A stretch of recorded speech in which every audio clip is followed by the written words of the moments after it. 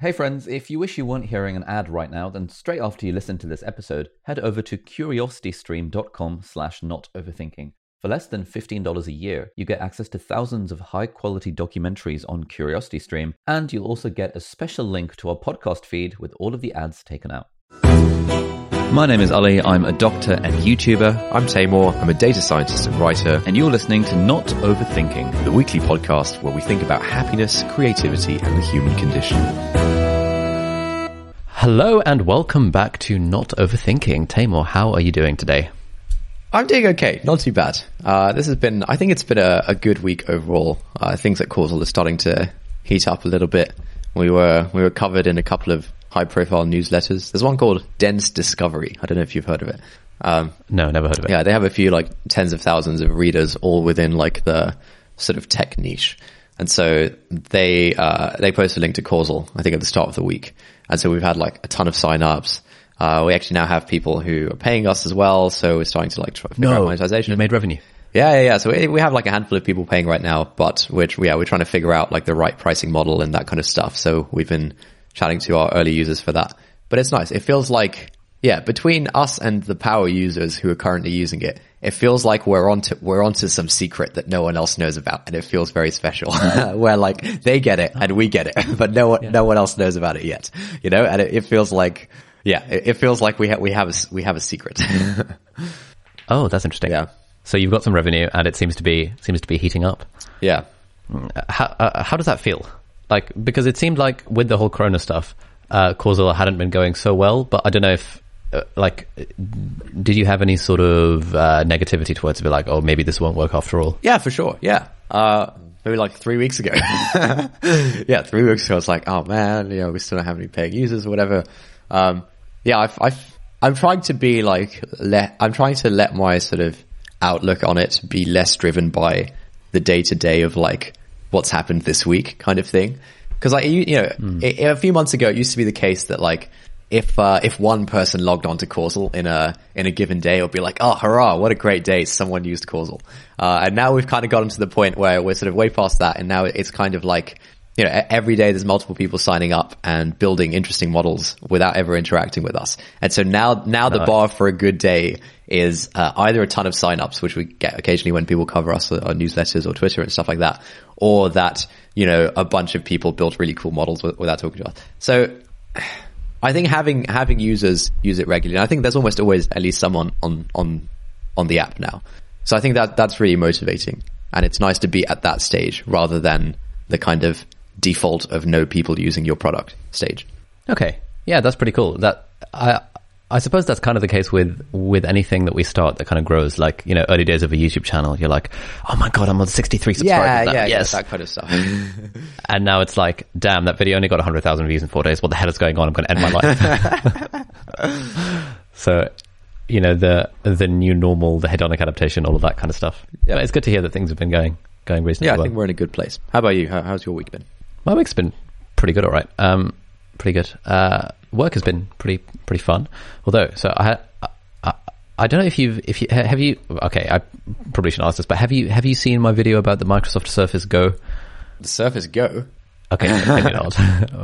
Microsoft have released this new tablet called the Surface Go 2, and I did an unboxing and impressions review of it. And at the moment, it's on like 100,000 views. Is that good, or is that bad? 2,000. I mean, it's fine. It's got 2,000 likes and 1,000 dislikes. 1,000 dislikes. Yeah, and like lots and lots of the comments are people being like, bro, why the hell did you make this video? You clearly don't know what you're talking about. Bro, obviously Windows is going to lag if you go for the Pentium processor. Bro, obviously you're not allowed to compare the Microsoft Surface with the iPad Pro because that's a device in a different league. We're like, okay, fine, fair enough. That's a reasonable point. In fairness, I was comparing it with the budget iPad a lot as well. And bro, obviously, lol, this guy tried to install Chrome from the Microsoft store. He's clearly never used Windows before. Dude, stick to motivation productivity videos. Stop screwing around with Windows. And it was like my first experience of the zealotry / kind of crusade that comes when you kind of do when you make any kind of video like this. When you talk about any sensitive subject. Exactly. So I didn't realize people would be that weird about it. I thought it was eventually I changed the the title to "Apple Fanboy Reacts to Microsoft Surface Go," and that actually caused a uptick in viewers. Oh, okay. So I think the title change caused the video to be more clickbaity and is now a little bit more accurate. Oh, nice. So that was interesting because previously, like in the past 3 years, I've not been like affected by any negative comments in the slightest. Wait, Windows Gang's comments affected you? No, but as in, so I have this kind of very stable baseline of I don't give a toss about most things in life, as you know. Mostly negative, like exclusively negative comments kind of fall into that category of I don't care about this. But there were so many of these, and a lot of them had very reasonable points that it kind of made me feel something a little bit more than nothing at all. Oh, mate! And so I thought that was interesting because I'm like, oh, no, I didn't expect this. I mean, it's like objectively in the grand scheme of things, I actually don't give a toss. All of these kind of random Indian dudes commenting from their kind of LAN network, like, I don't know what they're doing. I actually don't care, but I think a lot of the criticism was warranted and reasonably justified. And so I feel like I've now learnt some very useful lessons for next time I try and cover this sort of stuff. Oh, so you kind of felt bad because you didn't do a good job, like objectively or something? I mean, I wasn't trying to make it a review. It was just an unboxing and impressions, and I was fairly clear about that. But I think the way that I presented it is not the way, in hindsight, I would have liked to present it. I think my opinions were very valid, but I think people latched onto the fact that I said the phrase iPad Pro a few too many times rather than the budget iPad, and so 5,000 comments were like, bro, how can you possibly compare this against the iPad Pro? And I'm like, even with the budget iPad, the budget iPad is blazing fast. The budget Microsoft Surface Go is a slow piece of shit. That was the point I was making, but I didn't get that across clearly enough. And then kind of watching a few other videos about this sort of topic, I think other reviewers have done it with an element of not being actively hating on it. Right. Sort of like when you're discussing religion, even if you're criticizing a religion, you want to not do it in a kind of beating someone over the face type way.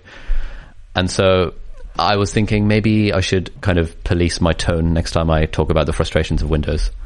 Potentially, I don't know. But I kind of had all these questions going through my head, and I was like, oh, this is interesting. I haven't encountered this side of the internet before.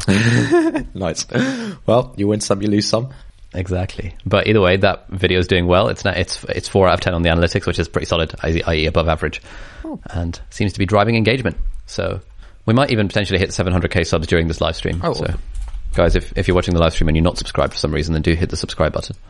And don't hit the unsubscribe button because that would be really annoying. Okay, that's a classic thing people do.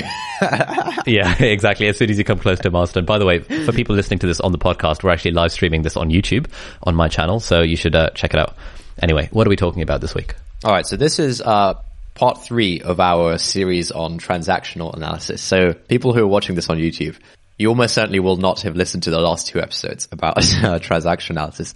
And so probably very little of this will make sense. It doesn't matter. We'll do a little summary of like the main things that are relevant before we dig into the meat of the episode. But we are specifically talking about various games. We're going to, look at a list of different games and analyze them and kind of talk about how maybe we've experienced them in our own lives. That's what we're doing today. It's based on a book called Games People Play by Dr. Eric Berne, MD. Okay. Eric Berne, MD. Very nice. Have you got the book? Because you can show it on camera and it kind of looks cool. All right, here's the book. Oh, for the first time. Skype is blurring my background. So if I keep moving it, no, it's too smart. Right, that's the book. Games People Play. The Psychology of Human Relationships.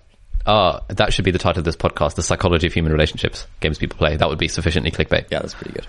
I wonder if I can actually change the name of the live stream. Anyway, sorry, continue. So, I wonder if you can give us a quick summary of what we've talked about in transactional analysis so far. I was going to ask you to give the summary because I've sort of been the teacher and you've been the student. So yeah, that's okay. Right. So I'm going to be the senpai. No, I'm going to be the sensei now. Yeah. Nice. There were a few other random bits that I want to talk about, but at the end. We'll chat about those at the end. So the field of transactional analysis is kind of like a subsection of psychology where we're trying to analyze relationships and human interaction in a way that makes sense using a shared kind of language. We have shared languages for practically everything else in life. If we're discussing, processor speed. We all know what 2.4 gigahertz means on an Intel Pentium versus Intel Core M processor, as I've been told repeatedly over the last several days about how I know nothing about it. I've only recently found out that Pentium is actually a 20-year-old computer architecture and should not be used. And apparently Microsoft expect people to know this before they buy the budget editions of their product. But that's a conversation for another time. I'm not bitter about this in the slightest. The point is, we have a shared language for all these other things that we talk about, but we don't really have a shared language for discussing human interaction. And so transactional analysis is an attempt at giving us a shared language for analyzing human interaction. So the premise of transactional analysis, or TA for short, is that every interaction between human beings is a series of transactions. But in order to understand that, we need to kind of start by considering, essentially, there are three bits of us inside ourselves. We've got the adult, we've got the child, and we've got the parent. Now, these are kind of named somewhat unintuitively initially, so bear with me on this front. But initially, we've got the parent, and the parent within us is essentially the uncritical, the uncritical part of us that believes the stuff that we were told when we were younger, before we had the kind of critical thinking faculties to be able to critically assess the things that we were told. So, for example, if our mum were to tell us that we should never put paper in the blue bin, we would just kind of take it as fact that you should never put paper in the blue bin, and we wouldn't necessarily question why. And potentially 20 years later, we might still find ourselves holding on to this, just like feeling slightly weird about putting paper into a blue bin. And if we think about it, we'd realize that, actually, it's because I had this thing told to my parent when I was a child, and therefore it's just become a part of me. So that's sort of what the parent with a capital P is inside of us. You can think of the parent as essentially all the cultural baggage that you have, which mostly comes from your actual parents from early childhood, but also a little bit would come from like the society you've grown up in, and things like that. So the sort of the capital B parent inside of you is basically a set of recordings of all the various things that parents and authority figures told you when you were younger. Yeah, I think cultural baggage is a good way to think of it. Anyway, next one. Nice. Okay, so the parent inside of us holds on to the cultural baggage. Next, we have the child, and the child is sort of like the parent in that it's sort of the stuff that other people told us when we were younger. But the child is more kind of the feelings that arise from it, as opposed to the cultural baggage itself. So, for example, if you were shouted at for doing something when you were younger, you would have that feeling of like cringing inside, and that would be attached to your child self. Is that fair to say? Yeah. And then finally, we have the adult, and the adult is the adult part of ourselves, the one that makes rational decisions for the most part, and thinks critically about the world. And in general, the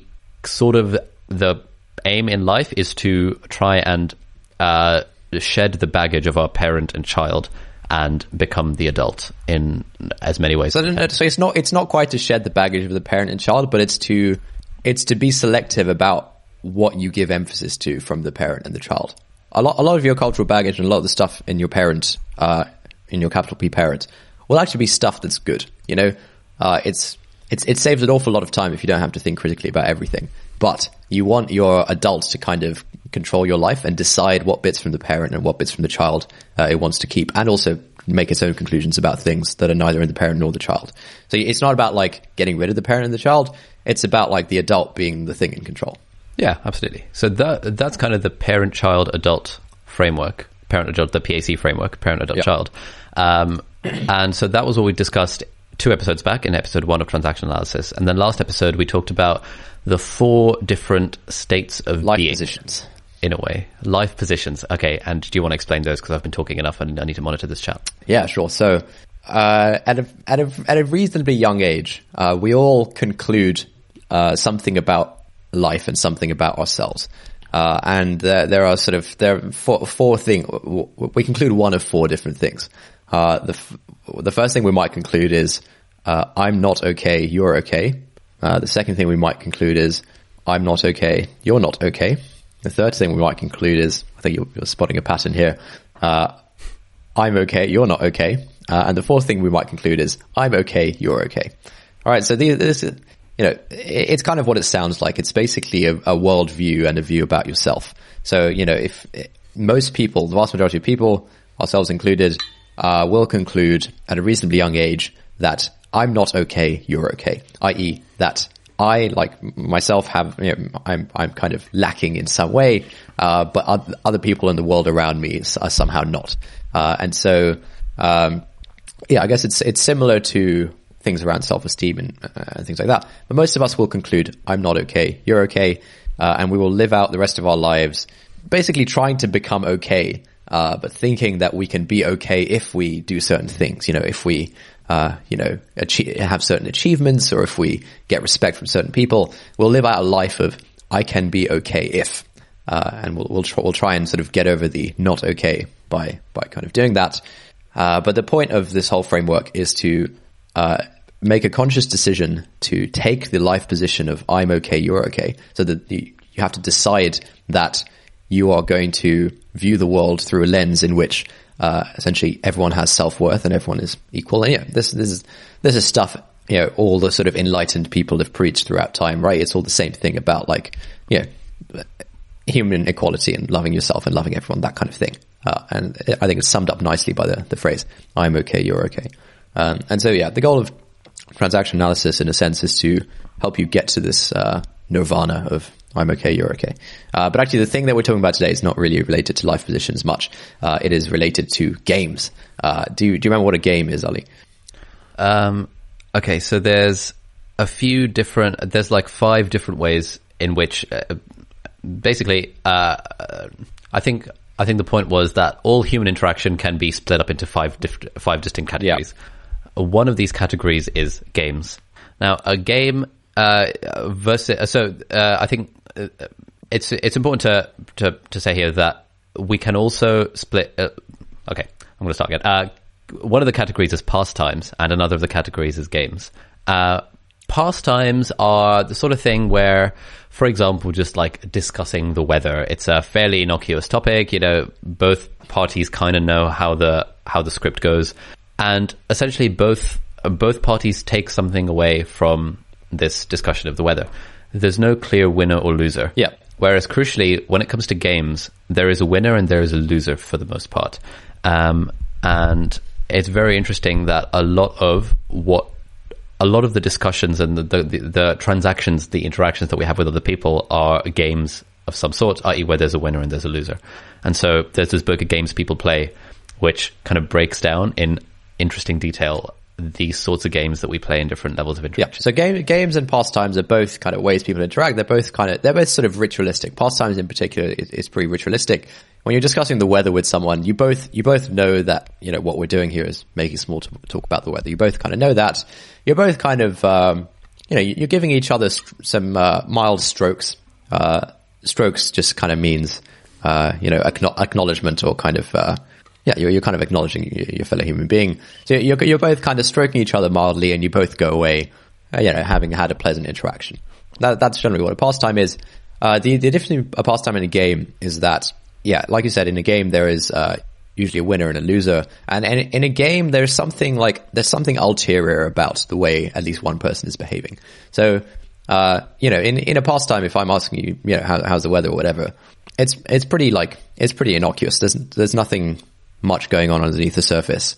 But in a game, typically the things that you're saying are kind of, or at least the things that one person is saying are not necessarily representative of what they actually feel or what they actually kind of mean. I guess it's easiest if we give an example. So, I think the example that we looked at in depth, in the last episode was the game called Why Don't You? Yes, But. Okay. Do you remember what this game is, Ali? Yes. So Why Don't You? Yes, But is a game where, let's say we've got white and black, kind of like players in a chessboard. And let's say white goes first, and white says something like, white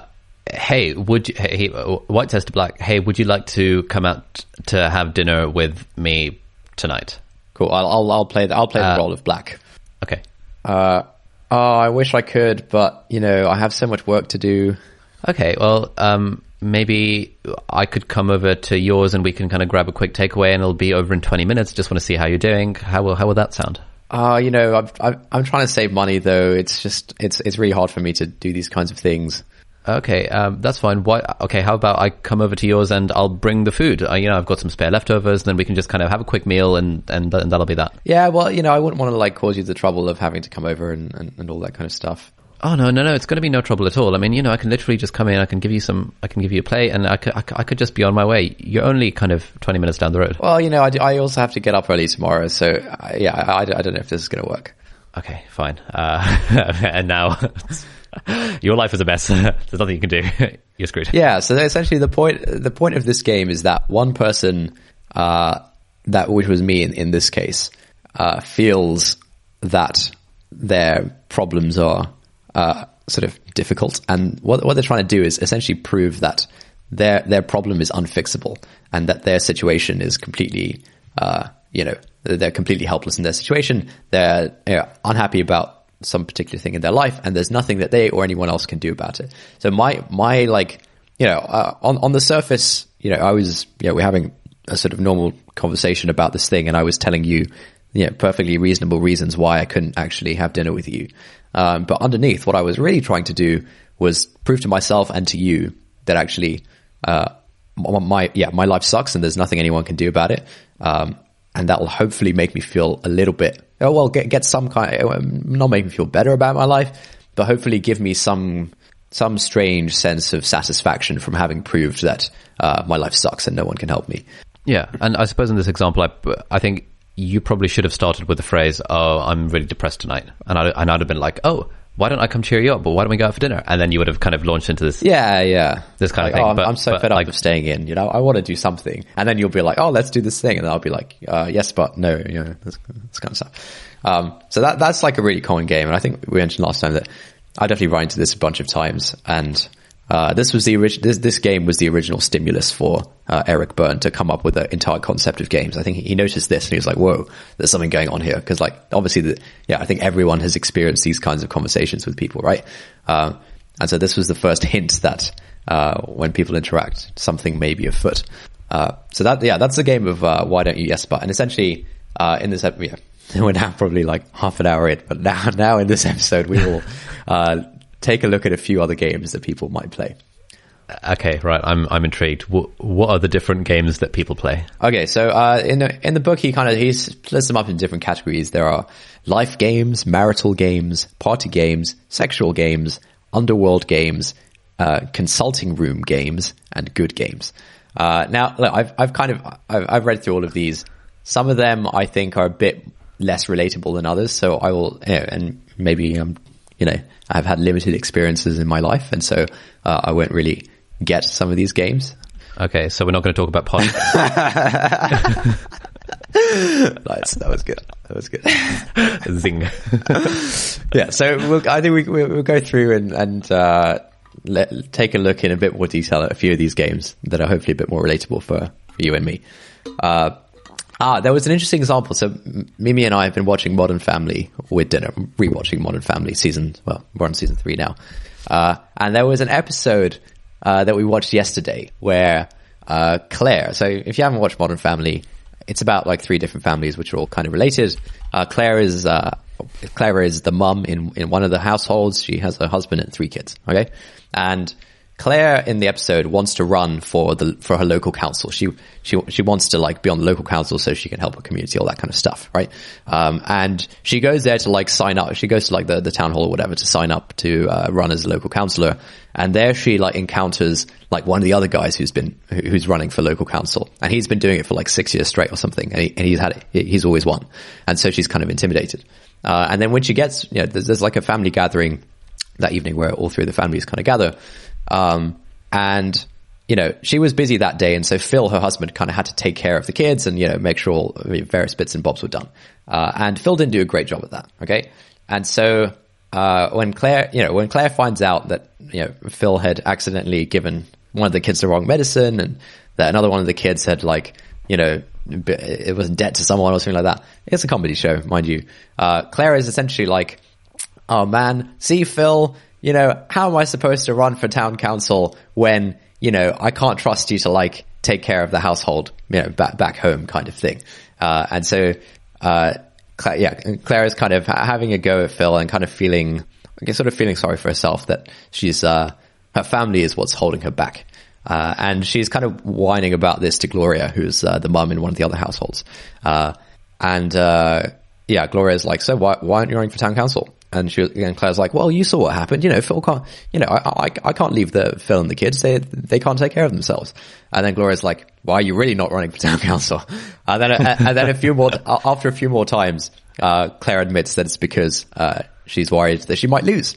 And that, she's been a housewife for like 15 years or something. And this would be like the first thing that she's tried to do outside of the house. And she's really scared about losing. And so in this instance, Claire is playing a game called If It Weren't For You, where, part of Claire wants to do this thing, which is run for local council. Another part of Claire is really scared of doing this thing because it's quite an intimidating thing to do for the first time.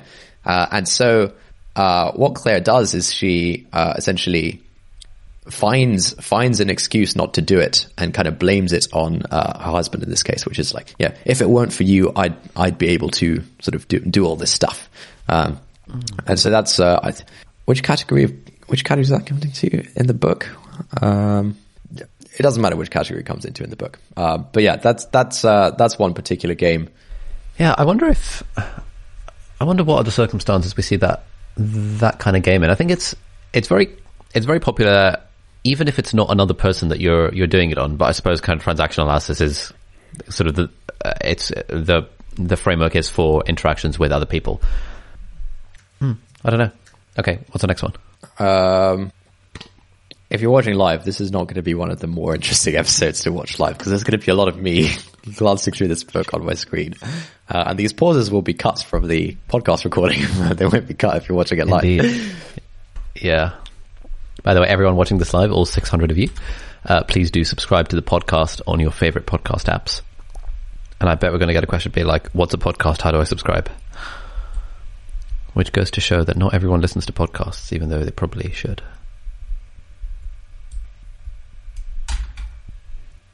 Yeah, so there's an interesting game in the party games category called Blemish. And I think this game isn't necessarily, these games, you touched on this a moment ago, they're actually not necessarily directly played with someone else. Like it can also be just like an internal sort of thing with yourself. And so, one of the games that, which Burns seems to have noticed is called Blemish. Okay, how does that work? It's a game in which, essentially you are coming from the sort of the child position of, I'm no good, or I'm not okay. And in order to sort of connect with another person, you have to sort of take the parent role and find a reason to think that they're not okay either. So it's almost like, you're sort of insecure about yourself, and you don't really feel comfortable with a new person until you've found some blemish with them as well. And then it's like, oh, okay, they're not okay as well. So let's, now I can sort of connect with them or whatever. Okay. So for example? So I think I feel like this comes up a lot. I've heard people say this a lot when you're sort of looking at someone who's like really successful or something, or someone who's like really rich, whatever. And someone might say something like, yeah, but are they really happy though? Or like, yeah, but I heard things aren't good at home, or Elon Musk had a divorce or something, this kind of stuff. So I think this is like, it's a pretty common sort of mindset where you're always trying to bring other people down to your level before you feel comfortable with them. That's one of them. We can move on. Yeah. I'm trying to rack my brain to think if there are any examples from my life where I can think of myself playing this game. I mean, the thing that comes to mind is, how people say, and this is definitely true, that we connect with others often based on vulnerabilities, and showing someone else a vulnerability of your own makes it a lot easier to connect with them, because then they think, oh, this guy's, he's one of the lads, he's got vulnerabilities as well. Yeah. We're both not okay. Yeah. I wonder if that comes into this category of blemish games. I mean, I want to say it doesn't, because I think that's like a very reasonable thing. Like, you can be okay and think of the other person as being okay, but still recognize that actually if I open up about how I stepped in a puddle and lost my keys this morning, that's more likely to endear me to someone else than if I talk about how I just hit 700,000 subscribers on YouTube. I don't know. I think that's a dodgy framing, because you're thinking about how you can best endear yourself to someone else, which sounds like pretty not okay kind of thing to do. No, I think you can be okay, but also recognize that, I want to connect with this person, and one way of doing that is by sharing vulnerabilities. I don't know, man. Like, that seems like the way to connect with someone is to keep it real, not to think like, I would like to connect with this person. Okay, no, but like, what do you mean by keeping it real? Let me pull out a vulnerability card from my deck. Ha! I stepped in a puddle and lost my keys this morning card. Come on. That's not really keeping it real. What do you mean by keeping it real? Like, it's a common. So I've been reading a lot about storytelling as well, and it's a common thing that when telling a story, ideally you want to tell a story where you start off where you start off as a jerk, and then you end up kind of being transformed into slightly less of a jerk, right, in that experience. You would probably say, applying this lens of kind of, I'm not okay, you're not okay, well, like whatever, that, the fact that you're even thinking of crafting a story in order to entertain people is a sign that you're not okay. No. And actually, you should just kind of say whatever. Like, crafting a story to entertain people is fine, but there is something ulterior in nature about thinking, I should tell someone a vulnerability of mine so that they like me more. There's something ulterior in nature about that. Do you agree? Yeah, I'm not sure that's necessarily a bad thing. Yeah, look, I don't think it's that much of a bad thing either, but I also don't think it's like keeping it real. What the hell does keeping it, like, you've got to define your term keeping it real. Because at the moment that's just like a blanket, it's not keeping it real, all right, shuts down any and all conversation. Okay.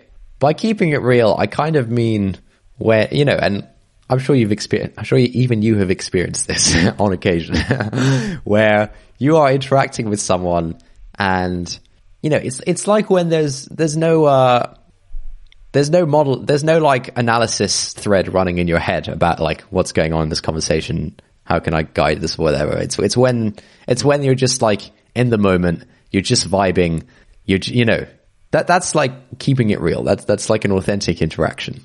And if you're sort of thinking if you're in a conversation and someone is talking to you, and while they're talking to you, you're thinking, I wonder how to endear myself to them, or how it's phrased, how to endear them to me. I don't know how it's phrased.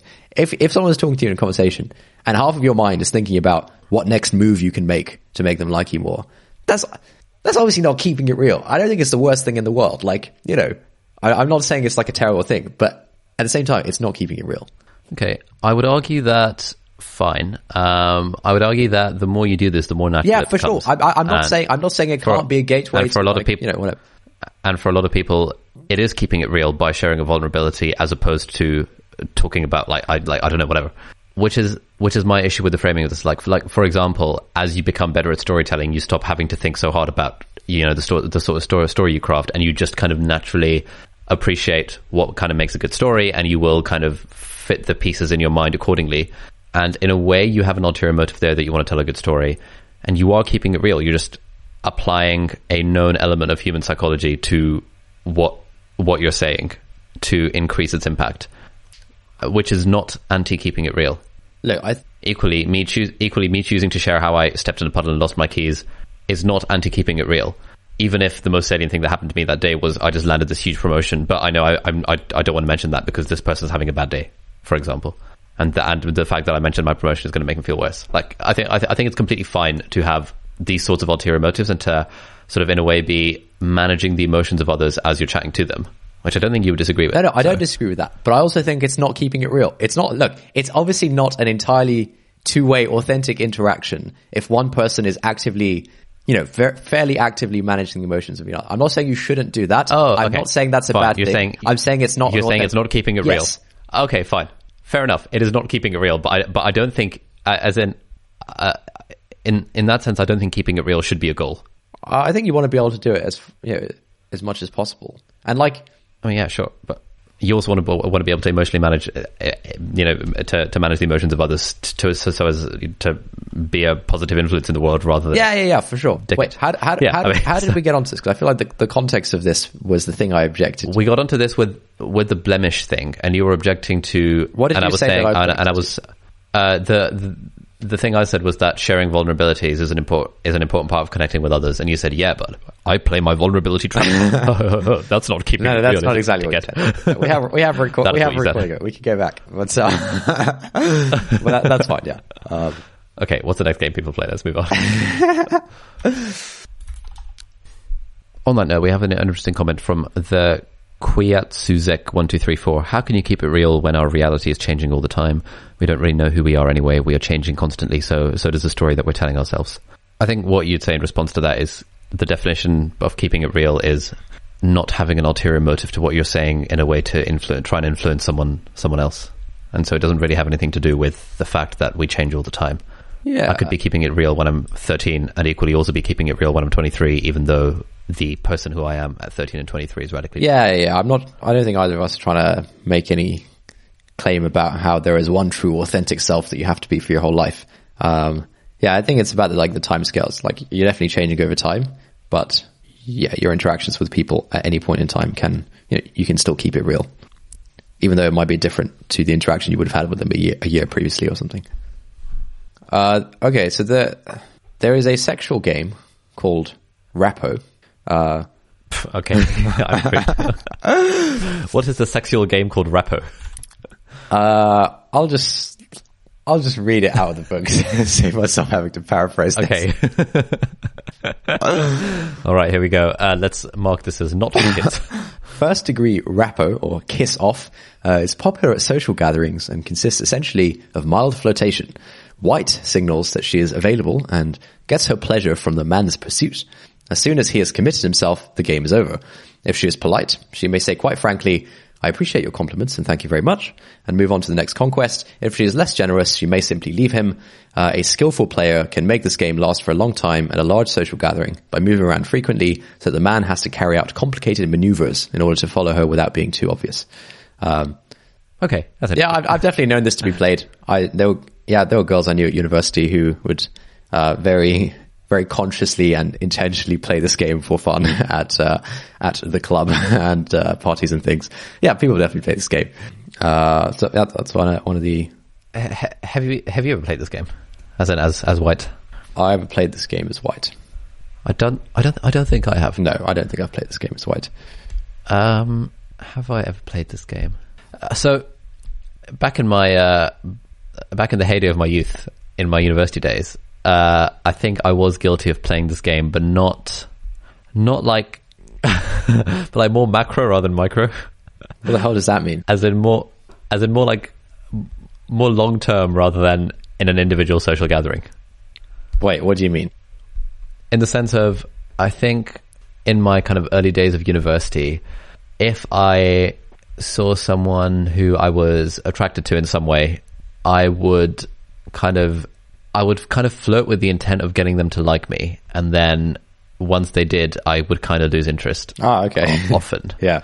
And this is a fairly standard thing that people do, and I think it's a fairly common complaint that girls levy against guys for the most part, if we're gender stereotyping, that all they want is to chase, and once they've got the thing, then they don't really care anymore. Equally, guys would levy that complaint against girls a lot as well. So yeah, I think that's kind of what this game is. Yeah, I think lots of people.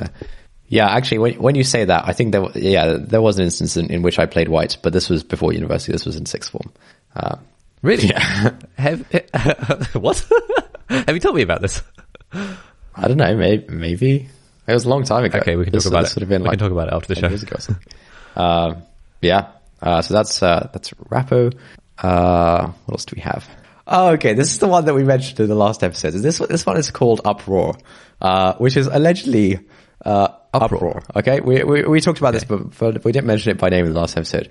It is a classical game played between domineering fathers and teenage daughters, where there is a sexually inhibited mother. Father comes home from work and finds fault with daughter, who answers impudently, whereupon father finds fault. Their voices rise and the clash becomes more acute, and the outcome depends on who has the initiative. Either the father retires to his bedroom and slams the door, or the daughter retires to her bedroom and slams the door, or both retire to their respective bedrooms and slam the doors. But they sort of kick off a little uproar. And yeah, this was the thing where I think we talked about this in the last episode, because I said, like, this is a good book and stuff, and this Byrne guy seemed to he's definitely onto something with this. But like a lot of the examples and a lot of this, like some of the stuff he says just seems a bit too extreme, and I don't really buy it.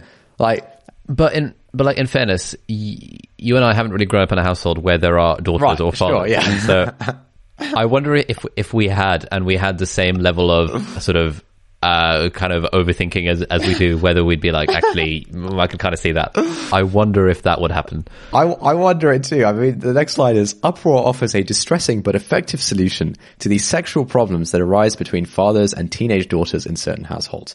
Often, they can only live in the same house together if they're angry at each other, slamming doors and all of this stuff, and emphasizing that they have separate bedrooms.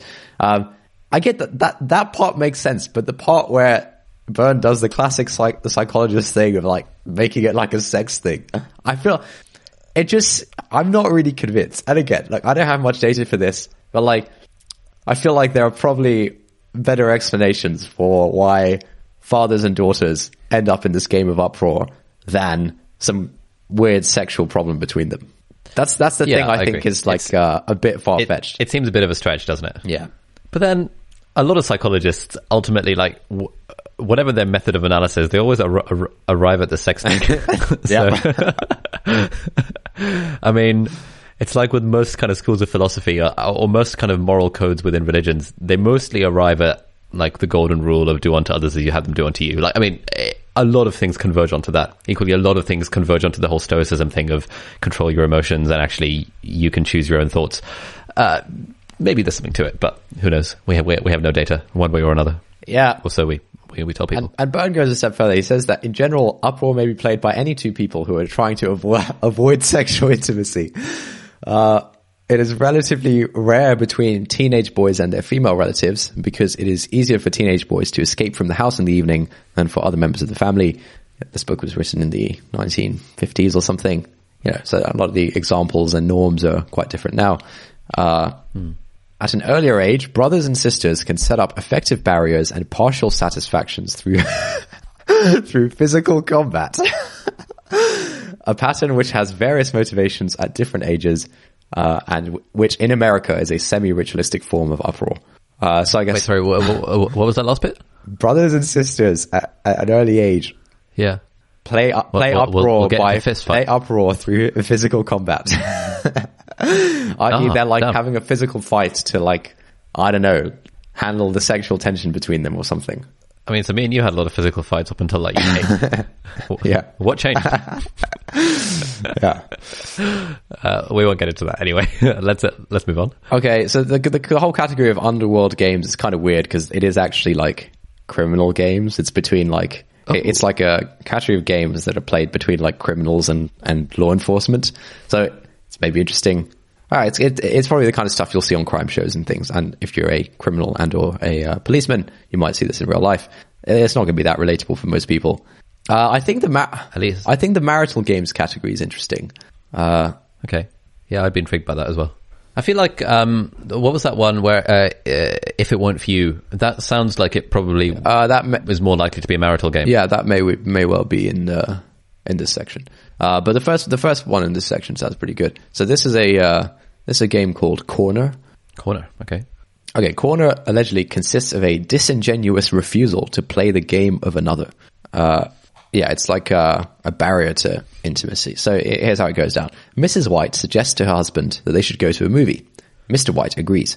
Then, Mrs. White makes an unconscious flip. She mentions quite naturally in the course of conversation that the house needs painting. This is an expensive project, and Mr. White has recently told her that their finances are strained, and he has requested her not to embarrass or annoy him by suggesting unusual expenditures, at least until the beginning of the next month.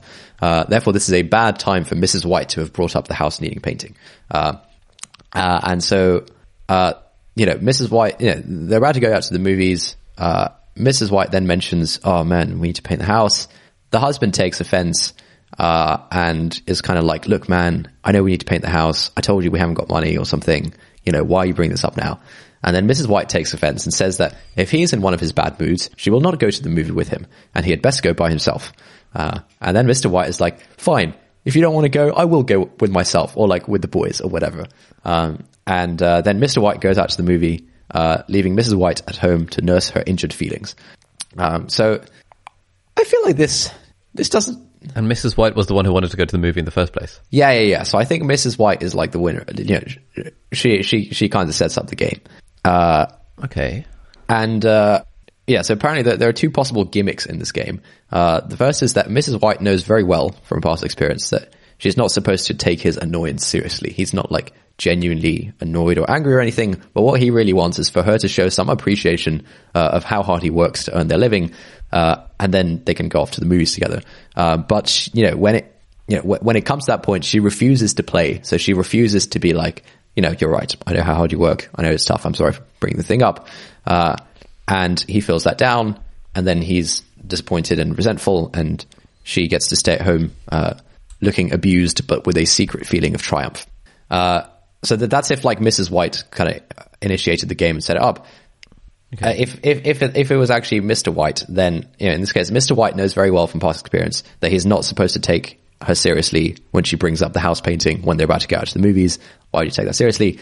What she really wants is to be honeyed out of it, and then they would go off happily together. So, she really wants him to be like, oh yes, we should paint the house. I'm so sorry I haven't gotten to that yet, or something. And then they're both happy and they go to the movies. However, he refuses to play that game.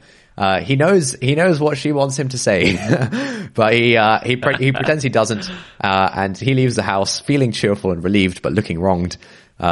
So yeah, in both cases, whatever the dynamic is, they're both like taking the other person literally when they know that like that is not what the other person wants, and that's not what they should be doing. They're kind of being stubborn about, I don't know, letting the other person off or something. And so you're kind of pushing the other person into this corner where either they have to sort of succumb and play your game, in which case you win, or there's this kind of dramatic, fine, you go to the movies kind of thing. And once again, after all this, he brings it back. he's done it again, Dr. Byrne. He has both of them find the movies sexually. This is ridiculous. Right, the reason they played this game is that both of them find the movies sexually stimulating, and it is more or less anticipated that after they return from the movies, they will make love. Hence, whichever one of them wants to avoid intimacy sets up the game. This is all a long drawn out plan to not have to, do it after they come home from the cinema. Oh my goodness. Yeah. So when he says this kind of stuff, okay. I'm like, come on, dude. You had it so good up to that point. Why did you say that? All right. So I guess we have to send a text to all of our married friends to be like, hey, if we take the number of times you've been to the cinema versus the number of times you've made love having gone to the cinema, is that number close to 1? Yeah. I can definitely relate to that. I feel like, I'm sure I've had that situation with you when we were younger or something, or like, I'm sure that comes up. What? Yeah. But if you did, I wasn't aware. You don't remember? Wow. But no, like the kind of stubborn thing where you decide to, like, what's going on. You could take the bait, or you could like be mature about it, and you decide to like, be stubborn and decide to be stubborn about it. Yeah. Do zid. I feel like no do. Yeah. There's a lot of circumstance. So I feel like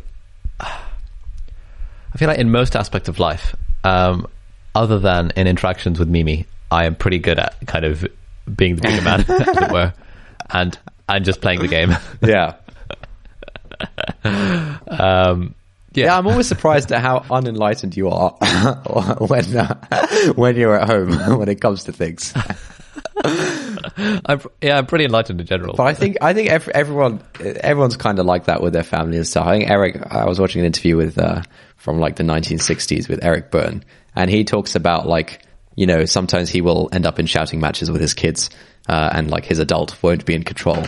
And he, for some reason he's good with most people, but sometimes with his kids, the feelings come out or something. Yeah, I think family falls into that category. Like, I've got lots and lots of friends, also I like to think, who talk about kind of when they go home for the weekend, the whole house becomes like a shouting match, and they just cannot imagine living like that in any other aspect of life other than when they go home for the weekend. Yeah, I think the thing is, like, most of the time you have spent with your family is when you are a child. And so when you come home, and I've levied this beef against you in the past, even before this transaction analysis stuff, where I think I said something like, when you come home, you basically behave like your old teenage self, where you expect everything to be done for you, and you just kind of sit around and you don't take any responsibility for things. And so, yeah, I think it fits nicely into the PAC framework, where you're sort of thrown back into your child self, and you're kind of, everyone is back into their old roles from 15 years ago, where there's a parent and there's a child, when it should really be, there is an adult and there is another adult. Yeah, no, agree. Yeah. And it's a constant struggle. Yeah. But I think it also comes with practice.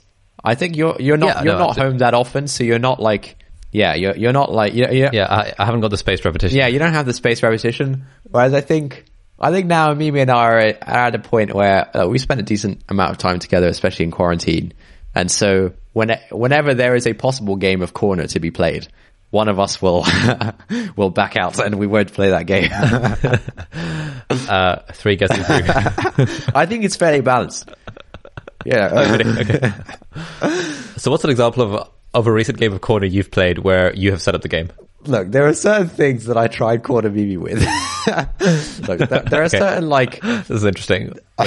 There are certain sort of topics which I'm keen to explore and get to the bottom. Or like incest. No, we've talked about that one. There are certain... Okay, we've hashed that out. Yeah, I think you were there when we did it. There are certain topics that we disagree on, that I know we disagree on, and I would quite like to get to the bottom of these disagreements, so that not to change anyone's mind, but just so that we're both clear on exactly where we disagree, and So you want to play the game of I've got you now, you son of a bitch. No. Maybe there's an element of that because I feel like I'm right or something, and I get to feel righteous when we're discussing these things. But yeah, there are like a handful of things where we just fundamentally disagree, and I would really like to hash them out. And Mimi's less keen on that most of the time. And so often when I'll try and bring that up, she won't take the bait. Okay. Yeah. Is there an example of a thing that you fundamentally disagree on that you can share? Let me think. Possibly the TV situation? Yeah, I think when it comes to like buying things, Mimi's general stance is like... just like spending money in general. Yeah, Mimi's general stance is like, we don't need it, we shouldn't buy it. Whereas my general stance is like, we can afford it, we can have nice things kind of thing. But yeah, there's a few things like that. Anyway, I think we'll do maybe a couple more and then we'll call it quits because it's already been about an hour. Yeah, we've been going for 58 minutes so far. So this is a good one. And I think the three of us have actually played this, me, you, and Mimi. So this is called Courtroom. And it's essentially like, it's like, yeah, you know what it is. It's like when two people are having a disagreement and there's like a third party who the two people try and like bring in to sort of say, Yeah, the third party arbiter. Yes, this is You're like, is she being reasonable? Yeah, this is a three-handed game with a plaintiff, a defendant, and a judge. And in the example that Burns given, this is the husband, the wife, and the therapist. Where, the husband, there'll be like a group therapy session, couples therapy or something. And the husband will say something like, let me tell you what the missus did yesterday. She took this, whatever. And the wife is like, no, here's what really happened. He did this. And, just before that, he actually did that as well. And the husband's like, well, look, Mr. Therapist, I'm glad you've had a chance to hear both sides of the story. I only want things to be fair. You've heard both the sides and I'm right, aren't I? This kind of thing. I've definitely been in this situation a bunch of times. I feel like I'm often the therapist role when two other people are having a little tiff. Yeah, I would probably agree with that. Yeah. So I think that's an interesting one. I think it's worth going a bit deeper into this, into like trying to figure out like what should the therapist actually do in this situation. It's kind of like, and so like the antithesis to this game, i.e. like the thing that needs to be done to kind of break the game, is that the therapist says to the husband, "You're absolutely right," and then if the husband relaxes complacently or triumphantly, if the husband feels like triumphant about the therapist validating them and saying that they're right, then the therapist should ask, how do you feel about me saying that? And then the husband replies, I feel fine. The husband's actually really happy. The husband says, yeah, I feel fine. And then the therapist says, actually, I lied. I think you're wrong. And then the husband says, well, actually, I knew that all along. And if he's not honest, he will show some reaction that makes it clear that a game is in progress. You're basically trying to highlight the fact that this is a stupid game that they're playing, so that everyone's. So as a therapist, your job is to say, guys, this is a stupid game you're playing. Stop it. Yeah. Okay, yeah, that seems reasonable. I can definitely think of more than one example when the three of us have played that particular game. Yeah, so that's an interesting one. Maybe we'll do one more game. Maybe a party game. We've kind of done the interesting party games. And just as a general comment for people listening in on the live, partly I'm sorry that we're not interacting with the live. Partly it's because, this is a podcast, and, in a podcast you have to kind of keep the topic on topic for the most part. And partly because they're on average that 1 in every 300 comments is relevant to the podcast. About 100 in every 300 comments are you guys fasting? And another 200 are just kind of random comments. Well, but thank you very much for the compliments about the glasses and about how they love Taimur's laugh. Taimur, will you go out with me? How do you guys cope in exam season, etc.? But kind of just as a quick explainer as to why we're not actively interacting with the chat. If anyone would like to send us a super chat, then we would interact with the chat. So thank you, Archie B and Vision Stealth, for the 2 donations so far. Taimur, guess how much money we've made off this podcast so far? £5. Oh, mate, £2.40. Nice. Yeah. Anyway, what's one more so game? Actually, there's another category which he calls good games. Ooh, yeah, that sounds interesting. That sounds like games that are actually not necessarily bad. I'm trying to see what it actually is. So don't forget that a lot of this like transaction analysis stuff is as like a tool for psychiatry, a tool for like a therapist or a psychiatrist to use with their patients. And so, okay, that's interesting. So a good game is actually not completely good, but it's a game where it's still a game. There's still something ulterior going on. They're not like keeping it real or whatever, but the social contribution outweighs the complexity of the motivations. So like, okay. It's definitely a game and they're not keeping it real, but it's also not the worst thing in the world. And so, for example, there's one called Happy to Help, where, in this game, White is consistently helpful to other people with some ulterior motive. He may be doing penance for past wickedness, covering up for present wickedness, making friends in order to exploit them later, or seeking prestige. So White is like doing nice things so that people think he's nice. But whoever questions his motives must also give him credit for his actions. After all, people can cover up for past wickedness by becoming more wicked, or exploit people, rather than being generous. Right? So, some philanthropists, for example, are more interested in competition than in benevolence. And I think, I don't know, if you watch like these shows of like Gossip Girl and stuff, you get the impression that all these kind of the upper classes often have like a philanthropy pissing contest with one another of like, she threw this charity ball or gala or something, we have to like one up them kind of thing. And so like there's a game going on, but like the net result is not so bad. It's like, I guess a lot of money is going to good causes. Yeah. Okay. So that's what they mean by kind of good game. Yeah. And apparently this game, as an exploitative maneuver, is the basis for a large proportion of public relations in America. But the public relations as in? Just like the way people interact with one another, Oh, okay. Public, right. rather than, so not like PR. No, not like PR, but just like, just like that way. Cool. And it's perhaps one of the most pleasant and constructive of the commercial games. Yep. Yeah, fair dues. Cool. So those were some of the games that people play. I feel like we just going to spend half an hour introducing the topic, another 10 minutes discussing games we talked about last episode. But it's fine. we gotta keep the content machine running, right? Yeah. Oh wait, there's one more which seems interesting. It's very short. Oh. It's called The Homely Sage, and apparently this is probably a script rather than a game. Doesn't really matter. Who cares? Where a well-educated and sophisticated man learns as much as he can about all sorts of things besides his own business. When he reaches retirement age, he moves from the big city where he held a responsible position to a small town. There, it soon becomes known that people can go to him with their problems of whatever kind, and he can help them out. And he's like, he's like the homely sage. And so he finds in his new environment the status as the homely sage. He's not making any pretenses. He's always willing to listen. But apparently there is something gamey going on. Ooh. When people intentionally set this kind of role up for themselves. Anyway. Almost like doing like live stream Q&As and stuff, trying to be like the homely sage. Yes. Oh, by the way, thank you, Hum, for the £2.60 keeping it real. We've now made a fiver off this podcast episode table. Legendary. Yeah, winning at life. Thank you very much to everyone who's donated. All right, okay. That wraps up. Look, we're not going to have another episode about transaction analysis.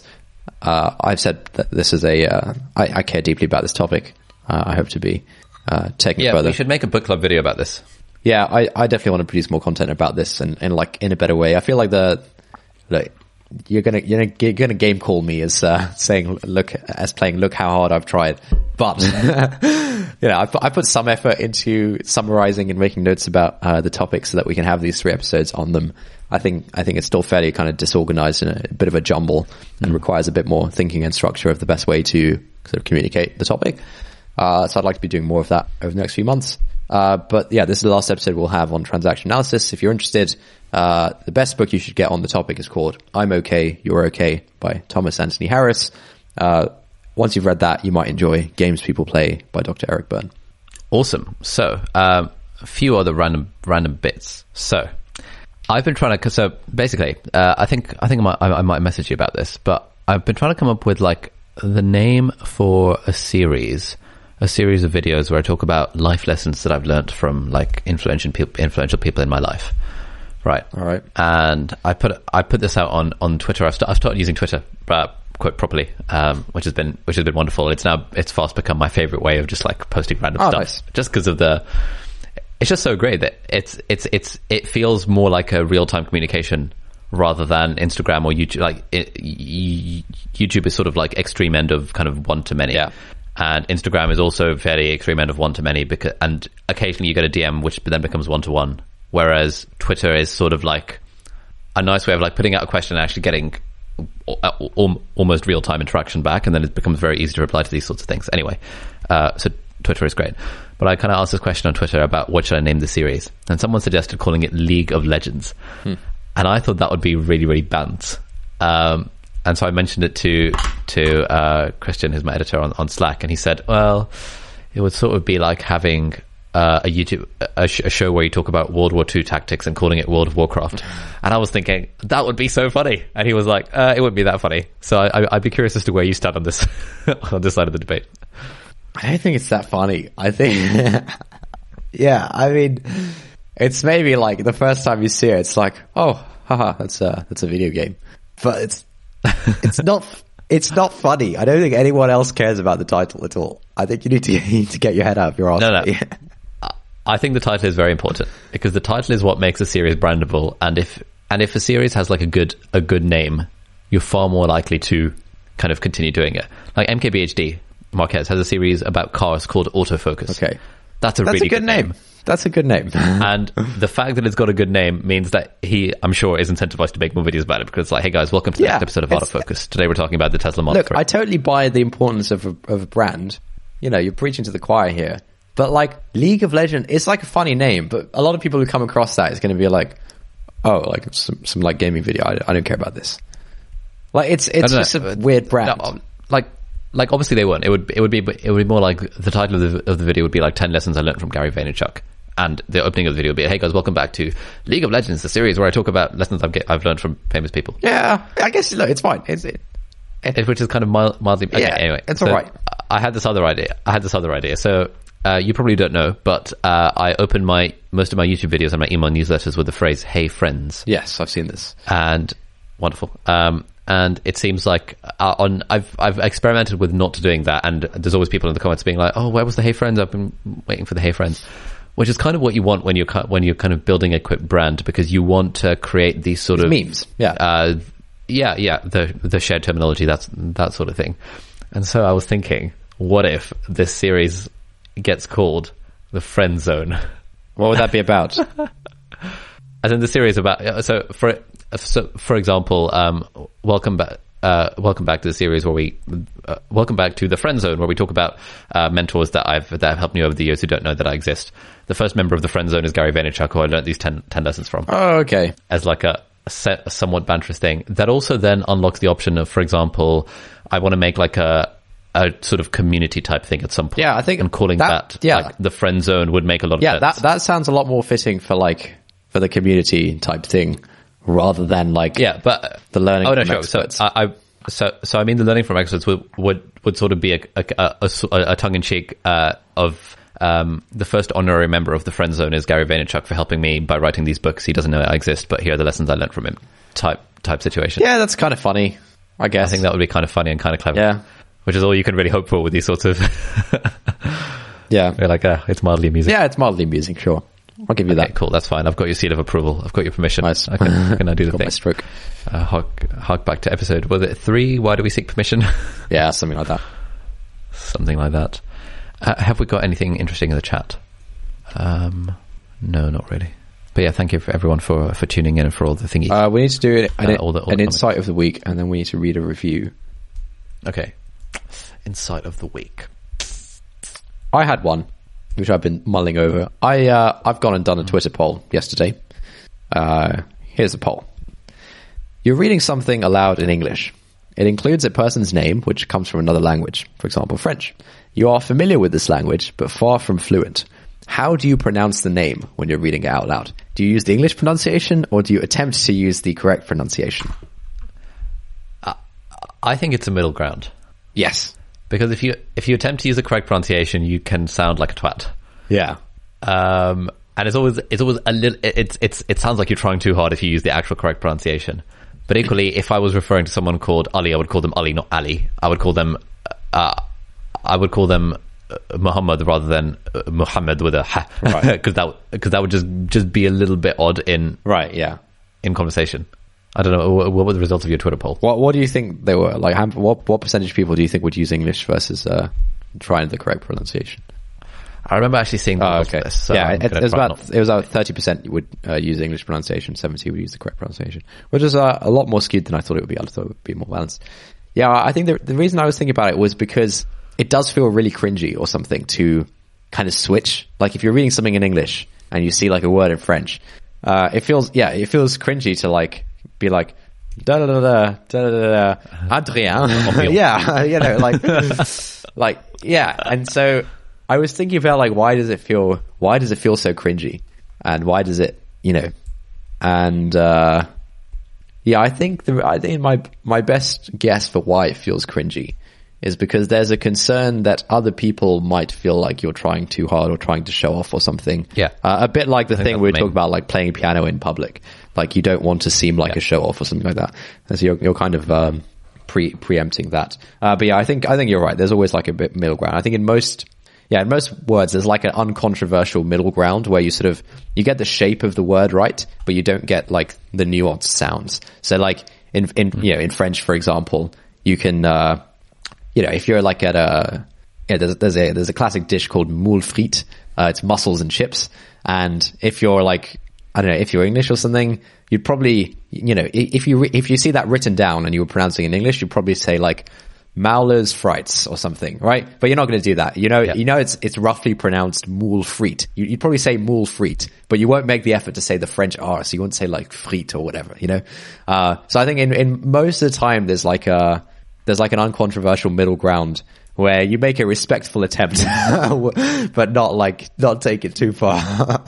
Yeah. This reminds me, there was an article in The Onion many, many years ago, where the headline was, man sweats wondering how he's going to pronounce croissant. That's so good. Because you're like, hey, could I get a latte and a croissant, please? Or a croissant, however you want to pronounce it. Yeah, there's a real spectrum of how far you can take that one. Yeah, I think the Americans have a good solution. The sort of accepted pronunciation is just croissant, and like everyone's happy. Anyway, yeah, that's my insight for the week. Do you want to read a review and then we can call it quits? Yes. So I'm going on Chartable.com, and oh no, how do I see our reviews? You go on the reviews thing, mate. Oh, it says reviews. All right, here we go. From it's a review called Best Podcast Award from Je Pense Trop. You pretentious twat. Je Pence Trop. That's more like it. J Pence Trop. Thank you, J Pence Trop, via Apple Podcast from France. He says, wow, I finally found the way to leave a review. After listening to the podcast for years, you guys are the ones who made it easy for me with your link. Here's a link that works even if you're on iPhone. I love your podcast. Your guys' chemistry is pure and refreshing. Two smart brothers talking about stuff that matters with a spin of intelligence and elegance. So Taimur, remember when you said that you love washing your hands? Lately I've been thinking about you every time I do wash my hands alone. You're definitely a trendsetter. Rockstar. Ali, love your YouTube channel to bits. Love the podcast because I can work on my business while listening to you guys. You guys keep me entertained and informed. Kudos to you. Merci beaucoup. Je pense trop. That was very nice review. That was an impressive French accent. I thought that was really good. That's very kind. Like an impression. You know, it was like a good take the piss out of the French accent. A good fake French accent. Yeah. I've been watching a lot of Rob Brydon. Nice. Alrighty, we'd better call it quits. Thank you everyone for listening. All right, good. And good sesh. See you all next week. That's it for this week. Thank you for listening. If you like this episode, please leave us a review on Apple Podcasts or on the Apple Podcasts website if you're not using an iPhone. There's a link in the show notes. If you've got any thoughts on this episode or any ideas for new podcast topics, we'd love to get an audio message from you with your conundrum, question, or just anything that we could discuss. Yeah, if you're up for having your voice played on the podcast and your question being the springboard for our discussion, email us an audio file MP3 or voice note to hi@notoverthinking.com. If you've got thoughts but you'd rather not have your voice played publicly, that's fine as well. Tweet or DM us at NOverthinking on Twitter, please. Thanks again for listening, and we'll see you next time.